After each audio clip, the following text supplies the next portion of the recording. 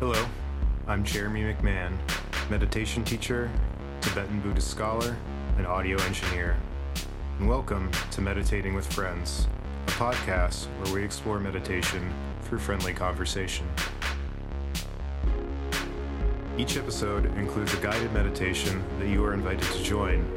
If you enjoy this podcast and are interested in working with me one-on-one to help deepen your meditation practice, check out my website, jeremymcmindfulness.com. Now, enjoy the show.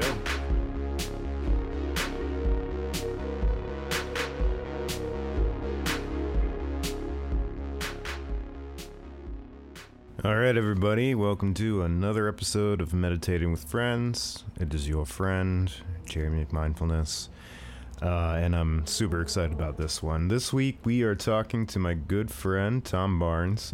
He is the head of product at Frame.media. If you haven't heard of Frame, they're really fantastic news and kind of documentary website. They really give you a really immersive experience into stories, generally focusing on individuals, and really something that I think is needed in today's news consumption. You know, it kind of forces you to do deep dives rather than just like skim articles. So Tom will talk about it later in the podcast, so I won't steal his thunder. But if you haven't checked out Frame Media, you definitely got to. It's super, super cool. So we discuss his work at Frame. We also discuss how New York beaches are awesome. Little known fact, New York City has some great beaches. And so we talk about the vibe of that. We also discuss the importance of vows, particularly vows in Buddhism, and then also this idea of renunciation and how oftentimes we think of renunciation with very like specific kind of hardcore ideals, but really you can incorporate renunciation into your life pretty easily, actually. Every time you meditate, you are renouncing. So yeah, it's really fantastic episode. Stick around. I'm gonna say that this week, what was I most grateful for? My gratitude was for going to Bossa Nova Civic Club in Bushwick, in Brooklyn. It's a techno club, like house club. I saw one of my favorite musicians ever, Mike Simonetti, DJ there, and it was one of the last things I had actually done before the lockdown, and it was something I was dreaming of doing all of lockdown, so I finally got to do it. It was amazing. Danced for like three to 4 hours straight, something like that, but yeah, it was a good time. So that is really my what I'm grateful for this week. So stick around, check out the episode. Again, really fantastic conversation, and hope you enjoy. All right, everybody. Welcome back to another episode of Meditating with Friends. It is your friend, Jeremy McMindfulness, here with my friend, and will soon be your friend as well, Tom Barnes. Hi, everyone. Hi, Tom. How are you doing today? Oh, pretty good, man. Cannot complain. Pretty bleak Monday, but I made the most of it.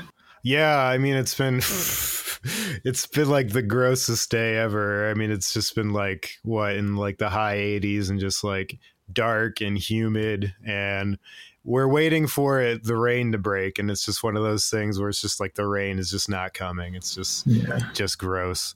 But I did spend some time up on the roof and got a little sunshine today. That's good. And how's your sunburn been since?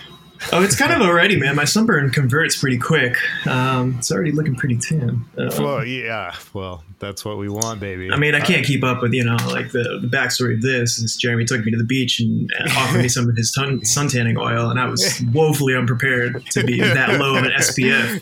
But I survived. But yeah, you did it. I actually did order some higher SPF. Oh, for me? So not for you, for me. But yeah, sure, you could use some if you want.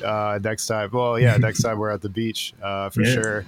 And yeah, I mean, I've been going to the beach a lot, and New York beaches are awesome. I'm just gonna go on the record for that. And the reason why they're awesome is that only locals go to the New York beaches. They got culture, man. It's one of the few beaches that I've been to that has like, you know, it just transplants New York culture like into the water, which is really cool. Like most of the beaches, it's just like wherever you go, it's just a beach, you know? It's like it's its own little beach culture, but New York beaches are distinctly New York, which is like I you know, maybe I'm not well versed enough in the beaches around this country, but you know, the only one that has as much personality in my mind is like you know, Venice Beach. Yeah. But that they went overboard trying to make sure that they created that culture. Yeah, I mean, I can tell you from experience. I mean, in Virginia Beach, it's like this very generic beach culture, and it's like I've often described it as being like conservative California because it's like there's like the whole. See that. Like the beach, like, you know, oh yeah, we're like beach people, like we take it easy, you know, but we vote Republican and we love the military, you know, like so it's a kind of a weird dynamic, but there is like kind of no, I mean, maybe some people will get upset with me. I mean, there is a Virginia Beach culture, but it's like, there's a reason why I moved to New York, you know? Like, yeah, it's just beach culture, you know? I mean, beach culture is pretty nice in of itself, you know, colorful umbrellas and you got patterned shorts or whatever, but you know, it's got an extra flavor and extra spiciness up here. Yeah, it's true. And you know, we got nutcrackers. Yes. And I don't know if anywhere else has nutcrackers. Tom, would you care to explain to the people what a nutcracker is? You know, I have done this before and it shocked me because, like, you know, nutcrackers are such a, you know, just such a sacred and holy thing. And like the fact that somebody would just not know what that is at all. Yeah. It's just like, it's kind of it's unfortunate, man, but you know, such is life. But it's basically trash gin stuffed into like the cheapest possible bottles that you can get in bulk. You know, you mix like basically essence is like a flavoring, most likely Kool-Aid powder mixed with a bunch of bathtub gin. And you sell it basically frozen. And it's delightful. It's, you know, it's like it's this burst of refreshment and, you know, sort of tropical flavor in your mouth on the right when you need it most. They always tend to, like, the dudes who are selling them always tend to show up right when you need it. Which is great too. It's really like a kind of magical experience. You know, you'll be peak sun of the day. You know, you'll be like, I don't know, maybe I got to get out of the sun. I don't have any cold beverages, and then all of a sudden, a wonderful human being will come carrying a cooler and be like, nutcrackers, and you'll be like, yeah, right over here, buddy, and they'll come and bring you. And these bottles are sealed too. That's the thing that always gets me is they're like sealed bottles of this Kool-Aid and bathtub gin, and you know, you get one, and they're just like the most refreshing thing you could possibly imagine. Yeah. I had some like, you know, sort of, maybe this is a glimpse at just like, you know, it's kind of an offshoot of the larger New York gentrification conversation. But I had like the bougiest nutcrackers that I ever had in my life. The last time I went to the beach, had like actual chopped up little bits of mango, and there looked like something like a little bit of like iced tea, maybe some kind of like coloring that you cannot get from Kool-Aid, which suggested the presence of fruit juice. But I mean, it was delicious, very pricey, but it was sold to me by a woman wearing nothing but nipple pasties, and so you know, it was all good. It's really nice. Yeah, that's the other thing about New York beaches is that you can go topless. Yeah, so it's a good time. It's a good time, and I actually have led one meditation out on the beach. Yeah, I was about to say, man, meditating with friends field trip. Yeah, I know, right? I should do like a group meditation on the beach, or maybe next time we go, we'll just put that into our beach schedule is some meditation, because it is really like a special place to meditate and an easy place to meditate, I find, because it's so, I mean, it just took me a long time to realize, like, you know, we were joking about like how, you know, the beach is a hell of a drug, you know, like, but I think the reason why it's so it is a hell of a drug is because it's so overpowering to the senses, you know? I mean, yeah, like we were most also like, if you like just looked at our beach day, like, you know, we were talking some of the time, but there was also large periods where we were just like staring out and watching the waves and just kind of like all sort of like, you know, sitting there with the thoughts or lack thereof, like, you know, really wasn't thinking much for large stretches of that day. It's kind of just enjoying the sun. And I thought about that too. And like, you know, I just wanted to say that I appreciate, you know, that I can do that, you know, with you and Larissa, and you know, that we could just sit there in silence and just be like, yeah, you know. Yeah. That's nice. So nice.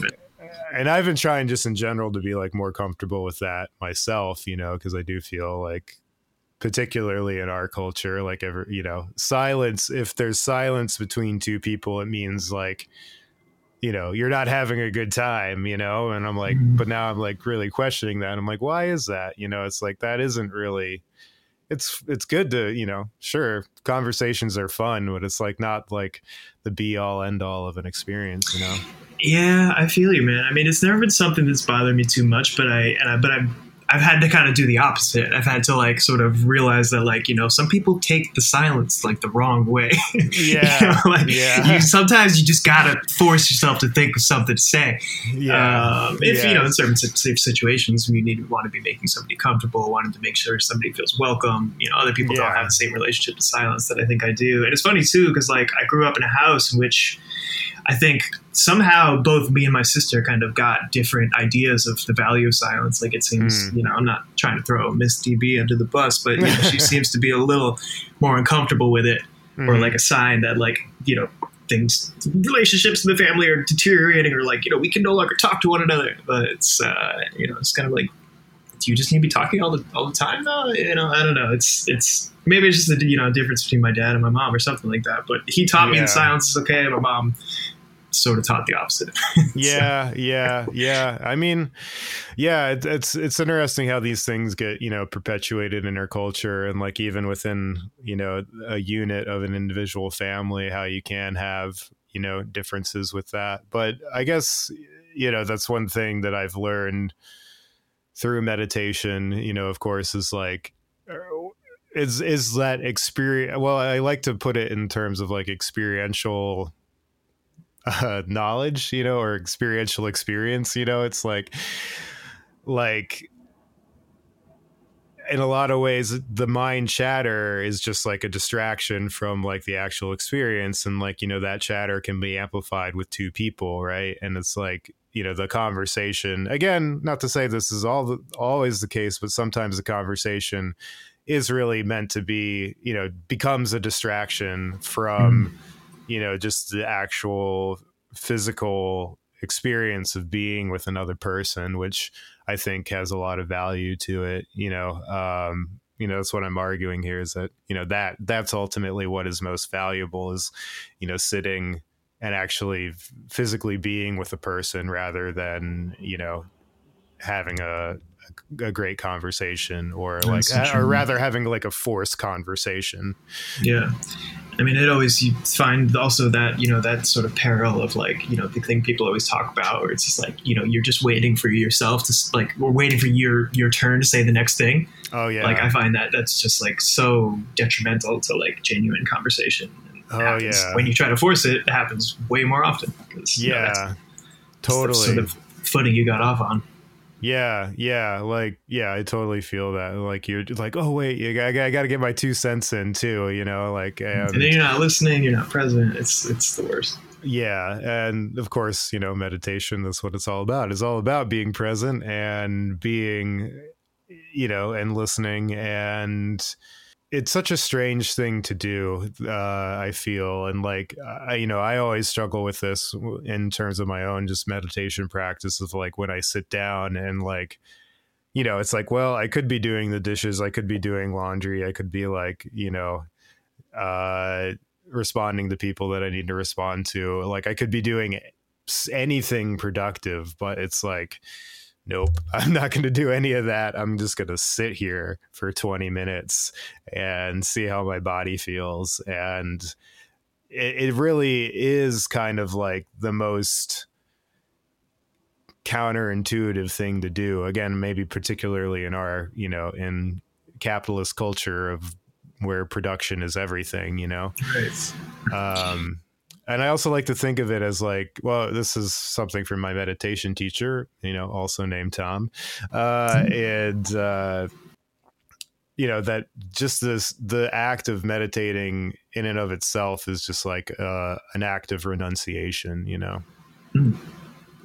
Renunciation of anything in particular, or just No, just general, like, I guess I think of it as like renunciation to all of that activity, all of the things that, we tell ourselves that we should be doing to make ourselves feel worthwhile, yeah. At least, again, this, I'm speaking from my own personal experience and kind of, I really like that. yeah. But just having, just that renunciation, there's a certain power to the act of renunciation, and not to say that you need to renounce things for forever. It's like you can renounce things for a time. And I think that's a misconception a lot of people actually have about vows. And particularly in Buddhism, any vow that you take, you can like rescind, you can give it up. Like, again, like our culture, we always like a vow is like you never break a vow. But in Buddhism, it's like you can always let go of a vow. It's bad if you break the vow before you let it go, but it's pretty, it's certainly common for, people to take, to become monks and take a vow of celibacy. And, later on, they give up their vow and they get married, That's really interesting. Yeah. So, I mean, that's, again, my meditation teacher was a monk, and met his wife at a Zen monastery. And, after a certain point, they realized that they were in love with each other, and, they both renounced their celibacy vows and are now happily married. So That's beautiful, man. Yeah, my uncle had the same story. So I guess you can do it in Catholic Church. He's still like a devout Catholic. Oh, really? But he was on the path to be a priest, whatever, a pastor. Oh, wow. I didn't know that. Yeah, and then he met, like, basically he was recommended this because he started having doubts. He was recommended this by his father or whatever, the head of his order. It's basically just like, he went to him to talk, and it's like, you have to make sure, some of the, like, I think he said something along the lines of like some of the worst things that happen within our church happen because people are not sure and they take these vows lightly. Right. Which, we kind of can very plainly see. Maybe perhaps that was what he was alluding to. Yeah. Anyways, he sort of had met my aunt on the beach randomly and just like basically called her up. He's like, I want to see you again. And then, went on some dates and slowly realized that he couldn't go through with it. And, they got married shortly thereafter. Yeah, that's awesome. I mean, know thyself, right? Yeah. I wonder, I haven't really talked to him about how his like relationship to the church changed after that, whether or not it took him a while to come back or whether he was just like, all right, sweet, I'm not going to be a pastor, but I'll just do as much as I can. Yeah. Kind of feels it's a lot to go from zero to, sort of like or from 100 to 0 in this case. It'd be an interesting thing to hear your meditation teacher talk about it as well. Yeah, I mean, it is. It is pretty interesting. I mean, it was pretty interesting to hear him talk about it, and like, yeah, because he had been a monk for like 14 years, and so it was like a long time. But I don't know. He also just didn't really make a big deal about it. He just kind of like told me about it, and he was just like, just very matter of factly, it was just like, we realized it. And, it was just a little tough to, have to break the, the connection, but, we did it. And, then we, the thing that he was like, well, the next thing we needed to figure out was how we were going to make some money, like how are we going to actually like, cause we'd been living and supported by, by the Buddhist monastic system for so long. And so, they both decided, they're like, well, we're going to go to law school. And so they both got law degrees, and now they're both lawyers, and that's like how they make their money. Huh. What kind of law do they practice? That's such an interesting combination of things. I don't know specifically what law Tom. I know it's some like international law, and like that's why he's like it comes to New York. He actually like lives in Canada, and then like he's a pilot too. I mean, he's like, most interesting man alive. But he flies to New York every week, in his own plane. And spends a few days here, and then spends the rest of its time in Canada. That's a life. Yeah, it's Tom's the man. He's great, and I mean he's just been so invaluable to me in terms of really pushing me to take my meditation practice seriously. And I mean the thing that really pushed me to do it was because we'd meet up and I'd have questions about him or about Buddhism for him, and he would just we would spend as long as I wanted, like hours, like just going like ham on some like esoteric shit.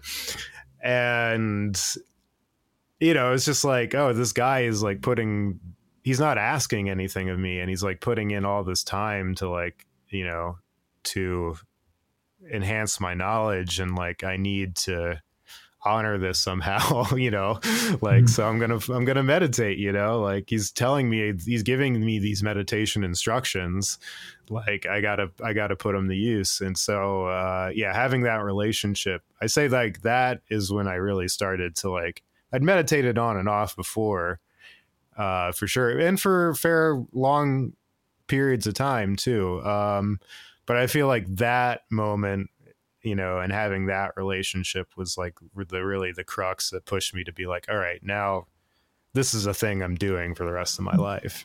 Yeah. When was that? I'd say it's around 2016. So okay. It was funny, like right before Trump got elected, or a little before that. Yeah. So it was just like funny that I got into it. And also the big thing too is like that was when the Rubin started its meditation program that I was involved in. And that honestly really helped, because I'd go to all the programs, and I mean, I was seeing these great teachers like, Sharon Salzberg, who's like, one of the top meditation teachers in this country, and like Tracy Cochran, and one of my personal meditation teachers, Kimberly Brown. So I was seeing them again and again and again, like teach. And then also it's just like I had a weekly meditation that I was going to. So also when I like kind of fell off, missed a day or two, particularly coming out of the weekend, I seem to always like miss a day of meditation. But, coming back to, having that weekly group community session, like, all right, reset, boom, we're back. And another thing that like Tom said to me that I think about all the time was like, he was like, the first step in your spiritual practice is, or when you've made like the very first step in your spiritual practice, is the moment when you've like missed your meditation, but that you're going to do it again. Like the next day, you're like, I'm going to get back on the horse, And so like that for me is a big thing. Cause like what I used to happen to me was like, I'd meditate for like every day for like 6 weeks, and then I'd miss a day. And then I was just like, I wouldn't meditate again for like another year. I do know that feeling. Yeah, I've struggled with that as well. Yeah. So like just this to be like, it's okay. You miss a day, you got tomorrow, just do it tomorrow, like don't make it such a big deal. Cause like, I mean, a lot of people do. And I mean, I emphasize too with like when I'm teaching, the goal is to meditate every day, and it's something I certainly strive for. But am I perfect at it? No. Like, I do think that, I mean, that that same thing stretches to so many aspects. This idea that like if you don't pick up something and you're not amazing at it, it's not, it's not your talent. You better find something else. Like I'm of the mind that like sort of talent is earned, talent is developed. Like I think some people are perhaps more naturally gifted towards things or not, but you know, like if you're not perfect on it, you got to give yourself that that of the forgiveness and sort of understand that like the mind is adaptable. And, like you're not just that one thing. You're not just that one guy that missed the meditation that one time. Like, you have to be able to see yourself in an evolving way, Yeah, totally. And that's been an important lesson that, I wish I learned earlier, frankly, is that like, it's like everything, any skill takes time to develop. And it's always really funny to me when it's like, whenever anybody tells me that they're bad at meditating, and I'm like, everybody's bad at meditating. like I still think I suck at meditating, and I shouldn't say that if I'm trying to sell myself, but just to say edit that part out. But no, but I also I want to be real too. And it's like, I still struggle with it, but it's like, but with that being said, it's like, I've had success with it. And it's like, I've done it enough to know that it's worth doing. And that's something you can only really learn by doing it, Yeah, definitely. So how's your meditation practice going? Oh, it's been better. It's been more regular than I have been these days. I think nowadays it's kind of like it's translated more into like kind of a very intentional sort of like I hate to call it it's a stretch to call it a ritual, but like at the end of the evening, sort of like a series of actions that I do every night to like clear my head, to help me sleep. That is like something I do all the time, every day without fail. But as to like proper like daytime meditations, tends to be like maybe once a week if I'm good. And the other thing, it's like, it's better than nothing, it's better than nothing. It always is, for sure. But I'm off a period like right now where I can see myself getting better at it. I feel like I'm not doing it regularly enough where I can sort of tell the difference between sessions, like some days I'll sit down and I'll be like very present and I'll have like a really nice session and not, sort of like think at all about the clock or, any of that stuff. Whereas like, when I'm doing it regularly, I can sort of like, like yesterday I was a little distracted by this, like I can sort of like evolve, sort of make adjustments in the moment. Right. And I like, I really, that's what I get the most gratification from is just like watching progress. I mean, it's, I feel like I'm just constantly trying to pick up new skills. And so like even at meditation and with other things, like just like that thrill of just watching yourself start at infancy and sort of like, add layers onto yourself. Is like just one of my favorite experiences, period. But lately my meditation has been more just like, just kind of a reset, just sort of like a reminder of a lot of the principles that I try to live by on a day-to-day basis. And it's like, to me, it's like sitting down to meditate reminds me of like the way of living and the way of relating to other people, and the way of seeing myself move through the universe. Like it brings with it like a worldview that I try to just tap back into and remind myself of. It's not like very active, sort of like, I'm not like sort of like, doing mantras and like repeating sort of like precepts to myself. It's more just like, it helps me, just like put myself back in touch with the things that are important to me. Like that's kind of that's the most valuable takeaway that I've been experiencing lately rather than different things previously. Yeah. So when you are doing meditation, are you like, what are you doing? Are you focusing on your breath or? Yeah, mostly focusing on the breath. I'm actually a big fan also, like in times that I'm meditating more regularly, of just like kind of focusing on the breath and just like letting my thoughts kind of just like pass through without judgment. I think just like that, not trying to like silence all the thoughts, but just trying to like watch the stream as it passes by. Right. I've always been a big fan of that, potentially more than I probably should have been, because it's not like really the point. The point is just to like, sort of like let, like, or at least the way that I think of it.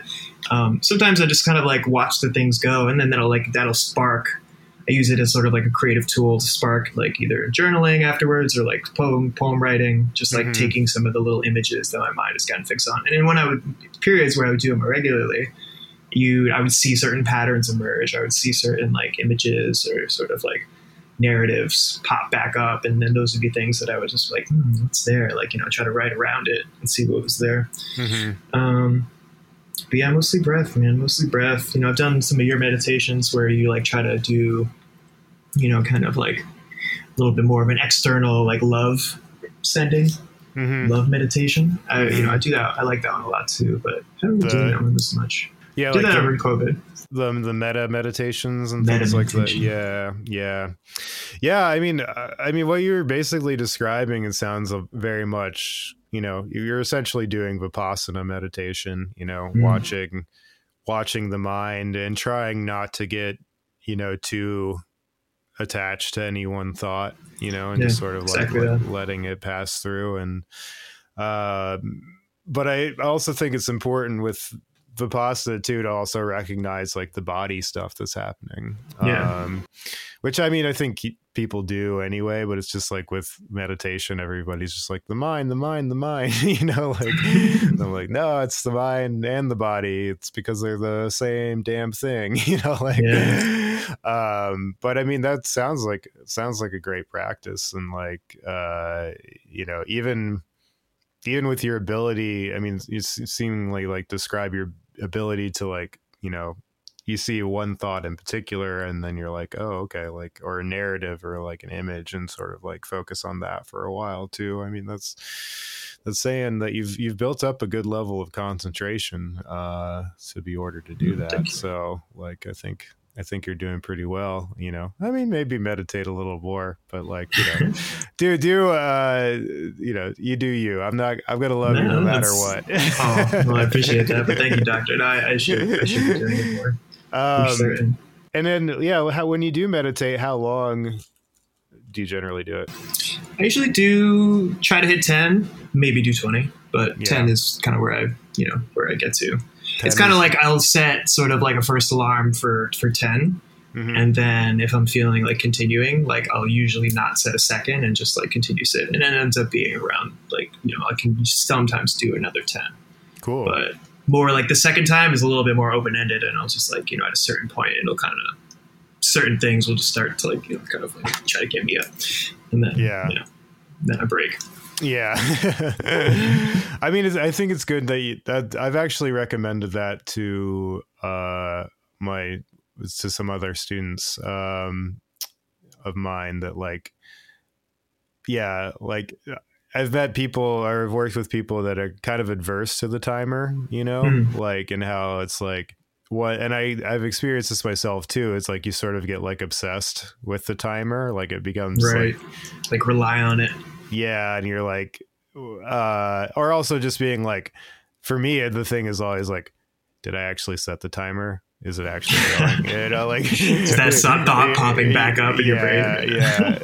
And so but I'm like, I think it's a helpful tool, because I think it's in my personal meditation practice. When I meditate, I do like I take a vow of saying like, I am going to meditate for this long, because that's the other thing about vows, is that, in a Buddhist sense, you get more merit or more positive karma if you take a vow to do something or to not do something than if you don't take the vow. So like, and it's similar to like going to your yoga class, and I mean, I always rolled my eyes at this shit, but like when the white lady is like, now we're all gonna set our intention for our practice today, and I'm like, oh god. But like but it is, I think there is power to setting like intention, and so like that's what I do when I start the meditation, is like, before I even sit down to meditate, I'm taking a vow to do it for however long I'm going to do it for that day. And then also, my intention, of course, is I'm doing it for the benefit of all sentient beings. So I do. So I think, having a specific goal in mind is helpful and powerful, but basically setting the timer and then being like, if I want to go longer, I can go longer. Like, I think that's a great strategy, and again, like for my students that don't like using the timer, that's what I was like, well, just try it out, and like, if you want to meditate for 7 minutes, like set it for 3 minutes, and then, or just like set it for the bare minimum. And then like, if you want to go longer, Yeah. Yeah. I like that, man. No, this thing about vows, I'm writing like little kind of notes, drawing pictures as we're talking. I like, it almost seems to me like you were saying about like the karmic value of a vow fulfilled, and what you were saying before about how like it's totally okay to be breaking vows, in Buddhism. Like those two things together is such an interesting character to the way they conceive of like what a vow is. Yeah. Well, I mean, I think it's the important thing. I think is it's an action. It's like you're doing something very specific. It's like it's intentional. It's intentional, and if you are about to realize, well, this vow isn't serving me anymore, I can renounce it before I break it, technically. That's the thing. If you renounce it, then you're not actually breaking the vow, like, right. I mean, but it just like, it gets me thinking also about like what like other common vows in our culture. It's just like the people that I think of like immediately that come to mind when I think of like, all right, who are people that their profession requires them to take vows? You got police, you got Catholic priests, and politicians. Yeah. Those are like the ones that come to mind immediately. And like, those are like, basically that's where we're fixating most of our attention as a culture, because these people are abusing the power that comes with that vow. It's like, it's almost like it potentially strikes me that like, if these vows were sort of, we conceive them in a different way, potentially a little bit more of a Buddhist way, that we would have a healthier relationship to the vow, to the responsibilities that come with these roles. Yeah. But I'm also wondering too, like semantically, like, I mean, I need to look. I don't know what the actual like word for vow in Pali is, and like what that actual root is like compared to like the word vow in in the English language. Also, what comes to mind too is like the Hippocratic Oath. And now I'm like, what's the difference between a vow and an oath, but yeah, just Buddhism. I mean, just in terms of like, Buddhist, Western Buddhist scholarship, they're always like saying vows. So that's just generally the word that I've used, but Yeah. Is there a difference? Maybe maybe all the things that I was just saying are oaths too. I'm not sure. Yeah. Well, I guess the Catholic's definitely a vow. Maybe it's only a religious oath is a vow. I don't know. Yeah. I don't know. Jamie, can you look that up? Wait, I gotta do it. Oath versus vow. Yeah, there's something here, man. There's something there here. Is a I'm getting that feeling right here, like, when you sort of stumble onto a new idea, and like, like I always get this thing when like, I guess it's kind of like part of like, oh, they're not meditative practices, but creative practices. Like, this right here, like there's like, there's something that I need to unpack in this idea here and explore more deeply. Yeah. I mean, that's what, a good skill for meditation, right? Or a good point for meditation is like, your ability to explore things. But yeah, I looked it up and it says there's a distinct difference, however, between an oath and a vow. A vow is merely a personal promise, whereas an oath is a promise made before some institutional authority. Oath serves as objective guarantees of what is promised. Swearing to tell the truth, one guarantees that what one says is true. So, so that's the difference between the two. I mean, yeah. So I guess that makes me wonder too, because it's like, if you do take a vow of celibacy in Buddhism, it is like through it is through an institution. It's like you're doing it like within a monastery. So I don't know. It's a fine line, it seems. I guess maybe then that's what it comes down to, is that like, in the sort of professions that I'm talking about, where we experience some of the grossest abuses of power in our modern world, like maybe there needs to be more vow making as well as oath making. Yeah. And, Yeah, in that I practice. mean, maybe because they're in this kind of definition that I read, it's sort of like the oath is like it's saying that the oath is more authority, you know, in a way, because it's like in front of it, you know, it's with an institution, but it's like, but maybe these people are taking oaths, not vows, you know? Yeah, exactly. I mean, like, maybe it has more authority on paper, but like, you're beholden to yourself at the end of the day. That's, Yeah. if ever, like, if cops were thinking about, their God-forsaken oath, like, at every single moment of the day, and that every single aspect of the behavior tailored to it, then, we wouldn't have the problems that we have right now in the country. There's also, also in the monastery too, they do like every month they like retake all their vows, you know, and they even have a session where it's like, if you basically have a chance to like confess your vows, or confess like, the vows that you've broken, like if you've broken any vows. So I think having that kind of be like a constant reminder too, like an active thing that you constantly, every month reminding yourself of, and also making it an action of like taking these vows again, like, kind of reinvigorates the power of them. Yeah, that's to be so necessary. Like just this idea that you can do something once and then it's like, all right, cool, I'll live by it forever. And, it's kind of like, it doesn't seem to be like actually like doesn't jive with the human experience at all, and yet we just like to think that it does. Yeah, I mean, I think that's because I've found myself in this trap too, where I'm like I know everything about Buddhism, like I don't need to hear the life story of the Buddha again, like and there's so much value in just like there's putting yourself back through the motion, totally again. Totally, beginner's mind and all that, but like, but also just like approaching things at different angles, because like, one person is going to tell the Buddha story in a way that is, completely different than, somebody else. Like, and so they're going to emphasize different points, and just tell, it's going to be the same story, but it's going to have their own flair to it. And so like, so that's why it's valuable to like hear different teachers like talk about the same topic, because they're going to have different takes on it. I like that. Yeah.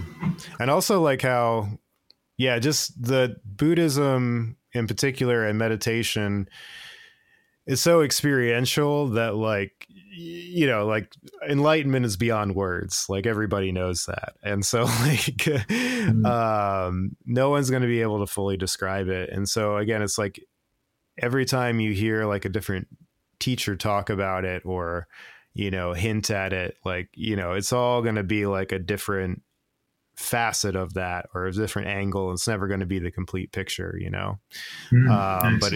but sometimes, and it's like, to get mystical about it, if you have like a really good karmic connection with your teacher or with that teacher is going to know exactly how to put it so that it will make you, do what you need to do to become enlightened, basically. Yeah. So it's like, I think it's just always good to have, particularly with meditation, and I mean, with whatever too, even just other practices that we have. I mean, we haven't even really talked about, you playing music at all. But, us playing music, it's like, it is good to kind of go back and revisit the basics, and remind ourselves of the fundamentals. Indeed. Yeah. Rudiments, all that. I mean, drummers, like it's kind of baked into every single aspect of the practice. Yeah.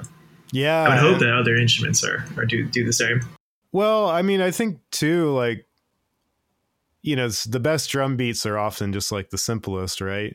True that, yeah. And, fighting that tendency to make things overcomplicated. And I've definitely found that, with or sort of kind of to crib on your sort of like the different ways to express an indescribable thing is it's like, the most powerful might be the most basic, but the second most powerful is like taking that basic and maybe changing like one thing about it.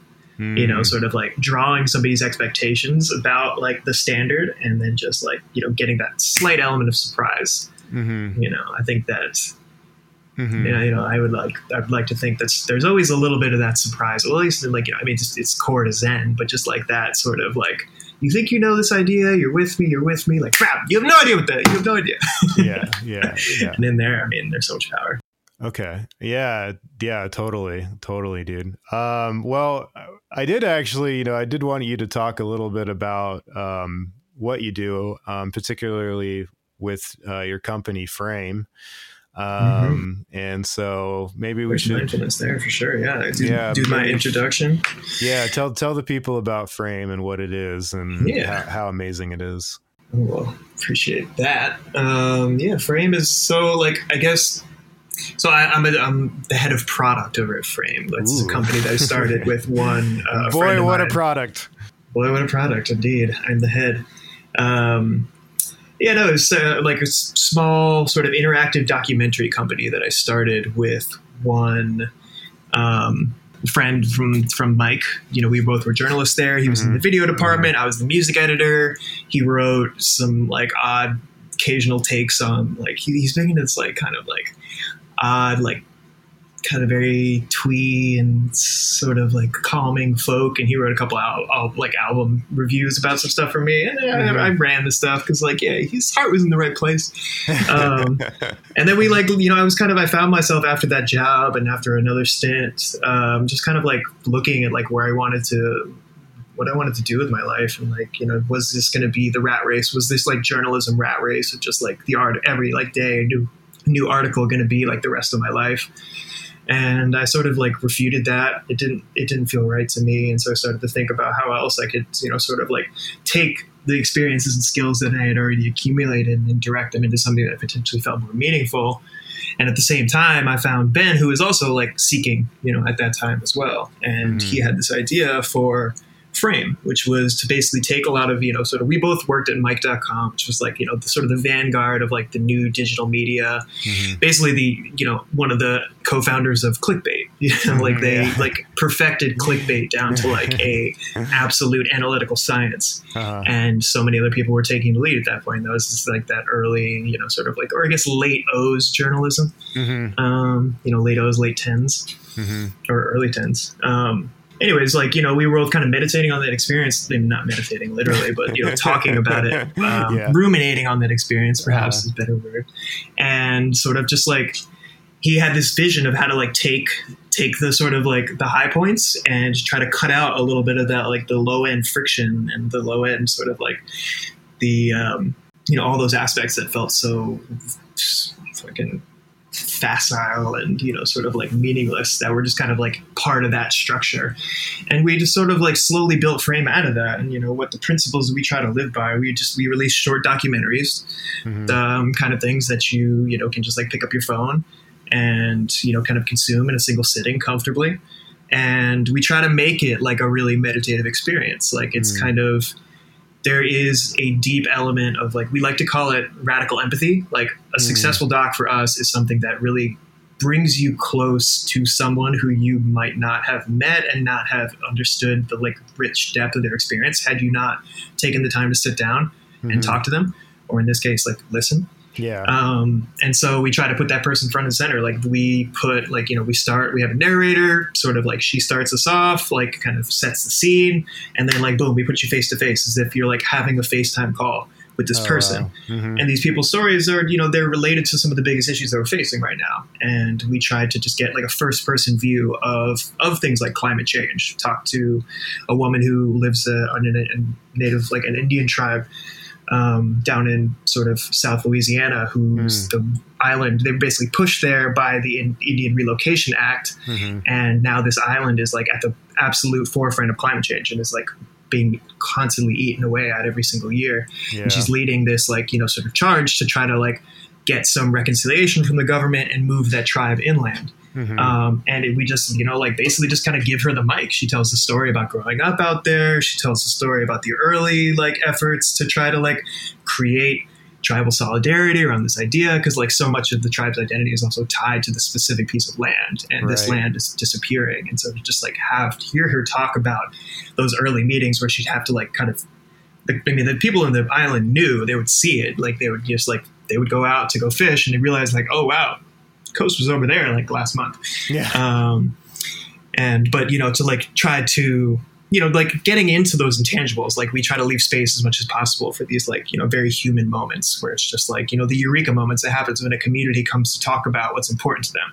Stuff that you kind of gloss over in, you know, a more traditional documentary format, or like an article that's just sort of like really just trying to get at the like, big picture all the time, or like, you know, the different ways that people are skewing and or interpreting the data. You know, we have like all these interactive features that get into the data and get you comfortable with the issue and understand how this one story fits into a larger whole. But I think there's some power in just like making sure that the human is like front and center at all times. And that's kind of like the philosophy that goes through it all. And then, you know, like we make sure that it has like, you know, we create custom scores for each thing. So there's like, you know, an element of like beauty and meditative, like kind of intentionality that we try to like get people in touch with as they like sort of go from moment to moment in the piece. But yeah, that's the vibe. And it's like, it's been an amazing ride so far. We've been doing it now for like 2 years. Started in March 2019. So yeah, a little over 2 years old now. That's awesome, dude. And yeah, I mean, it's like, it's an amazing feeling to just like, you know, sort of like reach out, like, you know, sort of get journalists who like see the format and immediately recognize what's special about it. Getting people who, you know, sort of like are not familiar with the forum, sit down and watch their first one and just have like, I cannot believe that I had not heard about this thing before. You know, we're still very small in terms of like our reach, but you know, like every single person that comes in the door, like there's like sort of an enthusiasm, and they feel like this space is like tailored towards them. It's like, oh my God, I feel like I'm home when I come in. People talk about being in like a physical space when they watch your stuff. So like that's super gratifying to me. That's awesome. Yeah, I mean, it's, you know, obviously getting there, I had to learn a whole bunch of things about like coding and, you know, sort of like how to build an app and like how to, you know, I wasn't a documentary filmmaker, so I had to learn a ton about documentaries and stuff like that. You know, like it hasn't been easy, but like, it's those moments like that where you like realize that you, oh shit, like, you know, you touched somebody's life, and like it wasn't you being paid to touch that person's life because you're part of this larger silo. It was like, you know, like that experience would not have happened if it wasn't for the choices that I made, you know, all those late nights at the beginning. And, you know, that's just an incredible feeling. Yeah, dude, that's really inspiring. And like, it seems like what you're offering is very much like, kind of like, you know, a much healthier alternative for like consuming news media. You know, I think adding that personal touch and like, you know, focusing, I guess being cynical, you could be like, well, if you're focusing on one person, you're only like getting that one person's perspective. But I feel there's value in spending time and going depth with one thing, whether it's like one person or one topic. And so I think what you're doing is really great. And again, like offering people this kind of really deeper, richer experience. Cause like I fucking like, you know, when I'm on Reddit, it's like, I hardly ever read the articles that I see posted. And then if I do, I like barely read them, you know, I'm like read them for 5 seconds and I'm like, oh yeah, that's my news intake for the day. But like having this sort of like deeper, more immersive, sort of slower experience is, I think, something that's really awesome and something that's really needed today. Yeah, I mean, it's like no wonder that, you know, that I think that the way that you describe your news consumption is like very common. I would say that's like the majority of Americans, and like it's no wonder why the news like constantly stresses us out and makes us feel like, you know, we're out of control, or like that we don't understand like what's actually happening, or like why people could think the things that they do. Because like really, I mean, you know, journalists are trying their damn best, but I think like there's a lot of things about the like delivery methods, the ways that it gets from like the journalist's mind to your own, where so much gets lost in translation. There's so much about the platforms that like, you know, buffs out some of those things that I feel like are a little bit necessary to have like an authentic connection with something. with a topic, with an issue, with a person. Yeah. So, I mean, I think it is very much that. It is very much like an alternative, like hopefully like a way to potentially have your phone be more of like, a tool of discovery rather than like a time suck and like a doom scrolling machine. Yeah. So like that's stuff that we're thinking about all the time. We're trying to like find new ways to sort of like channel that fidgety energy that we all have so much of right now. And especially when we're relating to our phones, like how do you channel that into like intentional moments? And that a lot of that comes with like the interactive little like, explainers and other little toys that I build for the thing. But yeah, it's, they like, it's extremely tough because also, I mean, I think it's like people are so used to news coming that way that when they see our product as well, like some people get it and immediately appreciate it and they're like, yes, this is what we need more of. And then other people are just like, yeah, but why can't this be like fast? Why can't this be like 30 seconds? Like, why can't this be like a minute? Yeah. And this is like, you've come with a set of expectations about how like what news should be and what it should do. And we're trying to subvert that in many ways. So like, I think that like once, it's a constant like sort of aspect of like fine tuning and, like constantly trying to bring new people in, like, kind of get the right minds behind the thing. But I do think that there's a way that this becomes like a sort of like well-known standard in the way that people like, kind of hopefully relate to the world. Yeah. But, it's an uphill battle, man, every day. Starting your own business, especially starting your own media company it's not an easy thing. So yeah, for sure. It's kind of like, it's like my own mindful practice is like helps is like probably the only thing that has made this possible for me to get to this point. I fervently believe that like had I not had like this sort of like faith and patience and like, kind of focus that like mindfulness has given me, like I would 100% would have jumped off this ship like a long time ago, like a lot of my friends have, Yeah, for sure, dude. I mean, it's like that's why it's such a good life skill. And also, I'm wondering when are we going to start a band called Doom Scroll?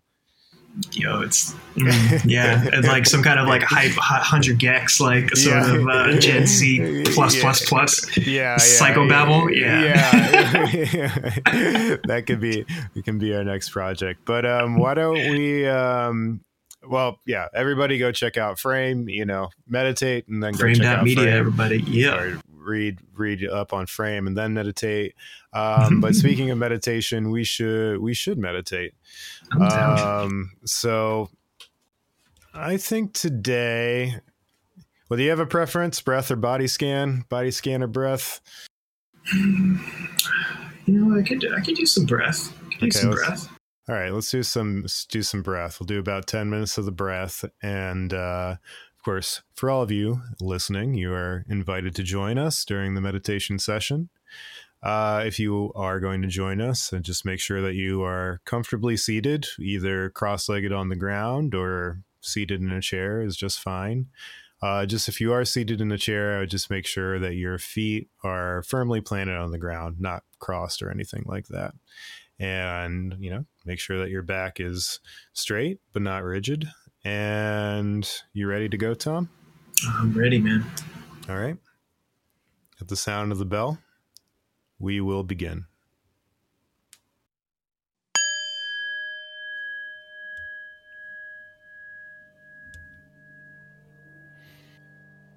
So now we will place our awareness on our breath. Just noticing how it feels to breathe right now in this moment.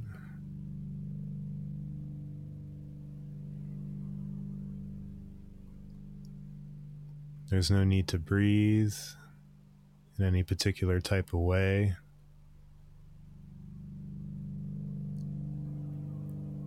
Just breathe how your body wants to breathe.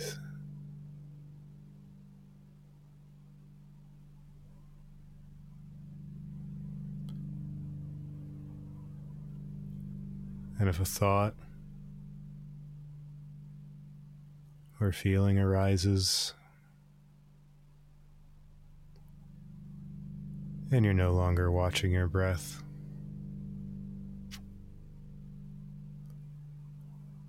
Just recognize that you have been distracted.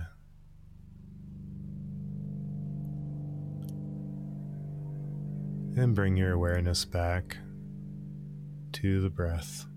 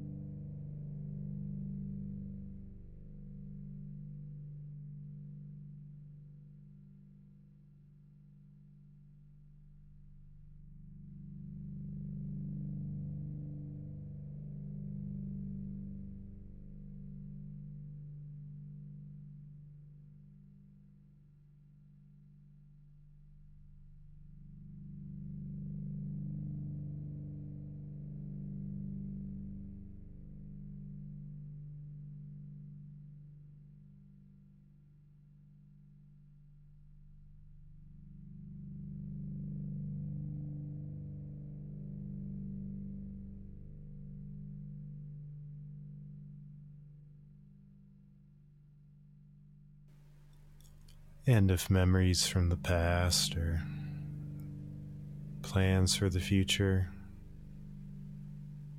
come up and distract you,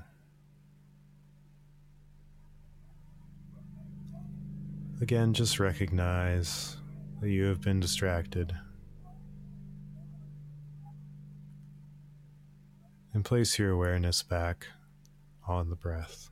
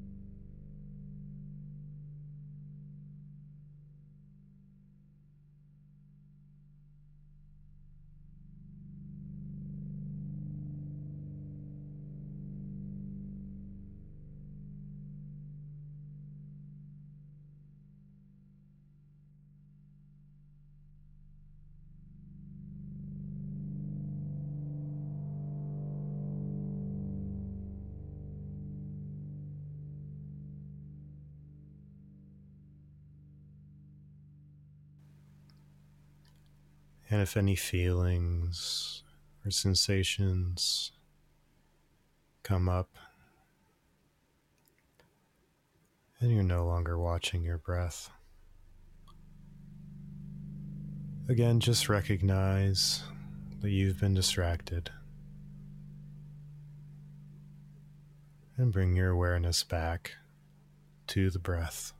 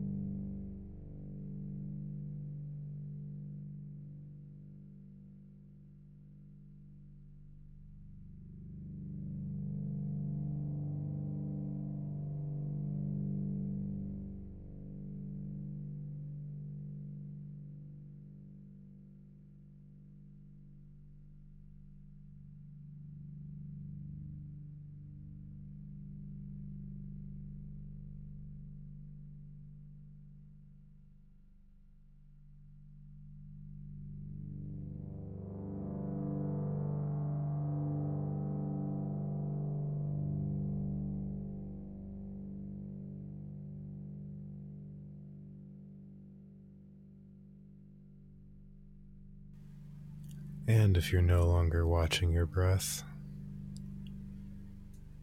that is truly okay. Just recognize that you've been distracted and bring your awareness back to the breath.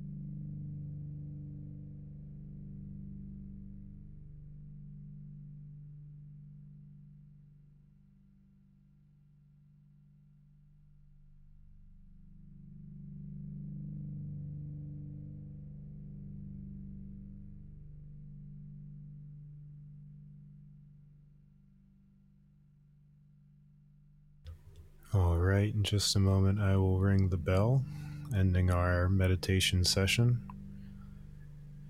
Once I ring the bell, I invite you to join me in a bow, dedicating all the merit that we've accrued today to the benefit of all sentient beings.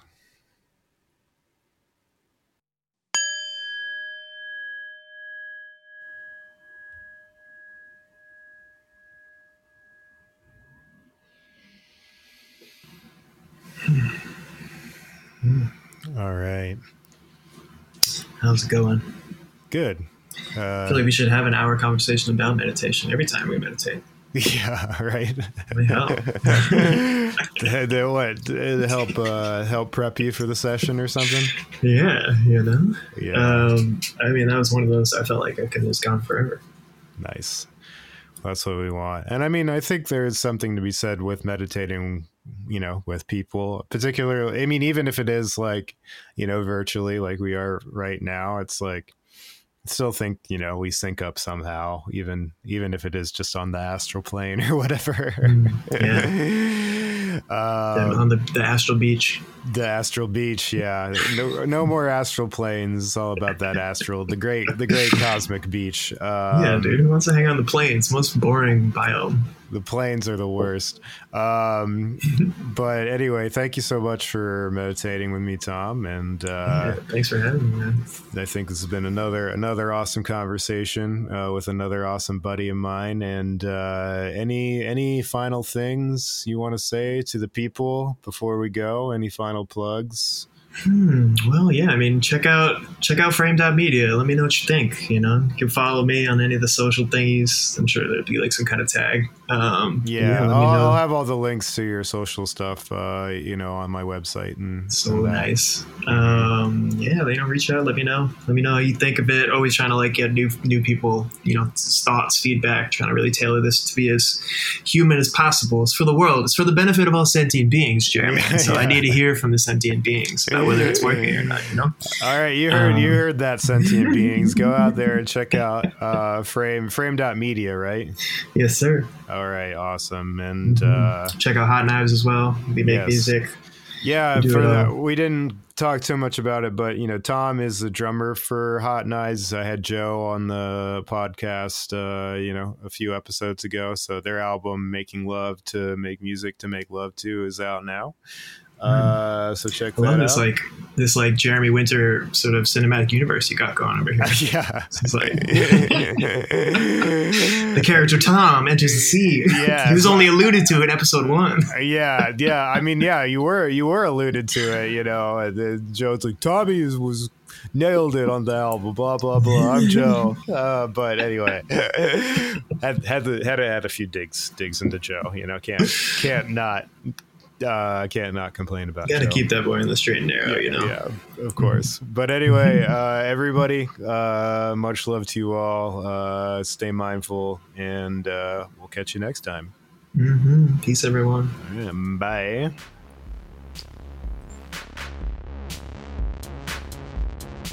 This has been another episode of Meditating with Friends. If you enjoyed this podcast and want to learn more about my meditation teachings and programs, check out my website, jeremymcmindfulness.com.